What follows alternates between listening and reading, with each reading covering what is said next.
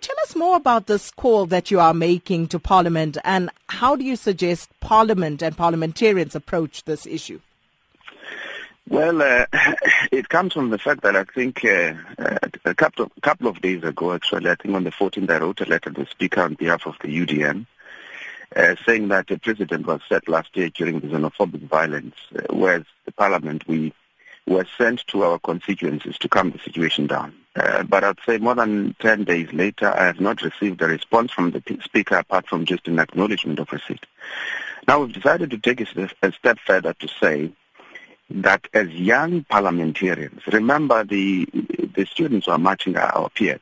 We understand them better than most of our leaders, senior leaders I should say, do. So we've decided to take an initiative to say that maybe as young parliamentarians we need to just take off our political caps and political hats for 1 second and go there, try to intervene, try to engage our fellow students to find out exactly what the issues are. By so doing, I think our approach would be to do so with an open mind, Sakina. Forget about our party positions for a second, forget about our political differences, but try to go there as a multi-party delegation, so to speak. I've already started engaging informally with the people that I would consider to be young parliamentarians, but as you know, as a chief whip, the first point of call would obviously be the chief whip of that political party before I engage individuals.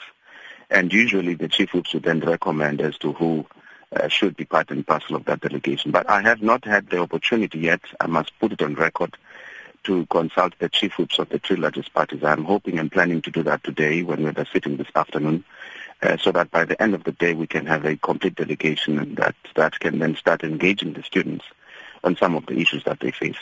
The approach would be really to just listen to the students, hear where they think we can play a role, and they try to assist in finding a solution to some of the problems, because we believe that Parliament is an important platform that we can use as young MPs to push for some of the things that the students are asking for. And then, Mr. Kwankwa, do you think that Parliament should be playing a different role generally in addressing this particular crisis regarding fees? Yeah, certainly we should be playing a leading role. We should also be. Our view is that it would be difficult for us as Parliament, for an example, to even use portfolio committees, to even use, for example, the committees on finance where we can suggest the amendments of certain budgets, the reallocation of certain funds towards what the students are asking for. If we don't sit down as the Parliament of the people and engage the students, get a better understanding of some of the demands that they're making, rather than just relying on secondary sources to inform our decision-making process. It would also enable us to, if we're to engage them, in good faith, it would also enable us to propose certain amendments, discuss this matter in a more constructive and positive way, rather than just labeling students as anarchists and so on, which is exactly what has been happening so far.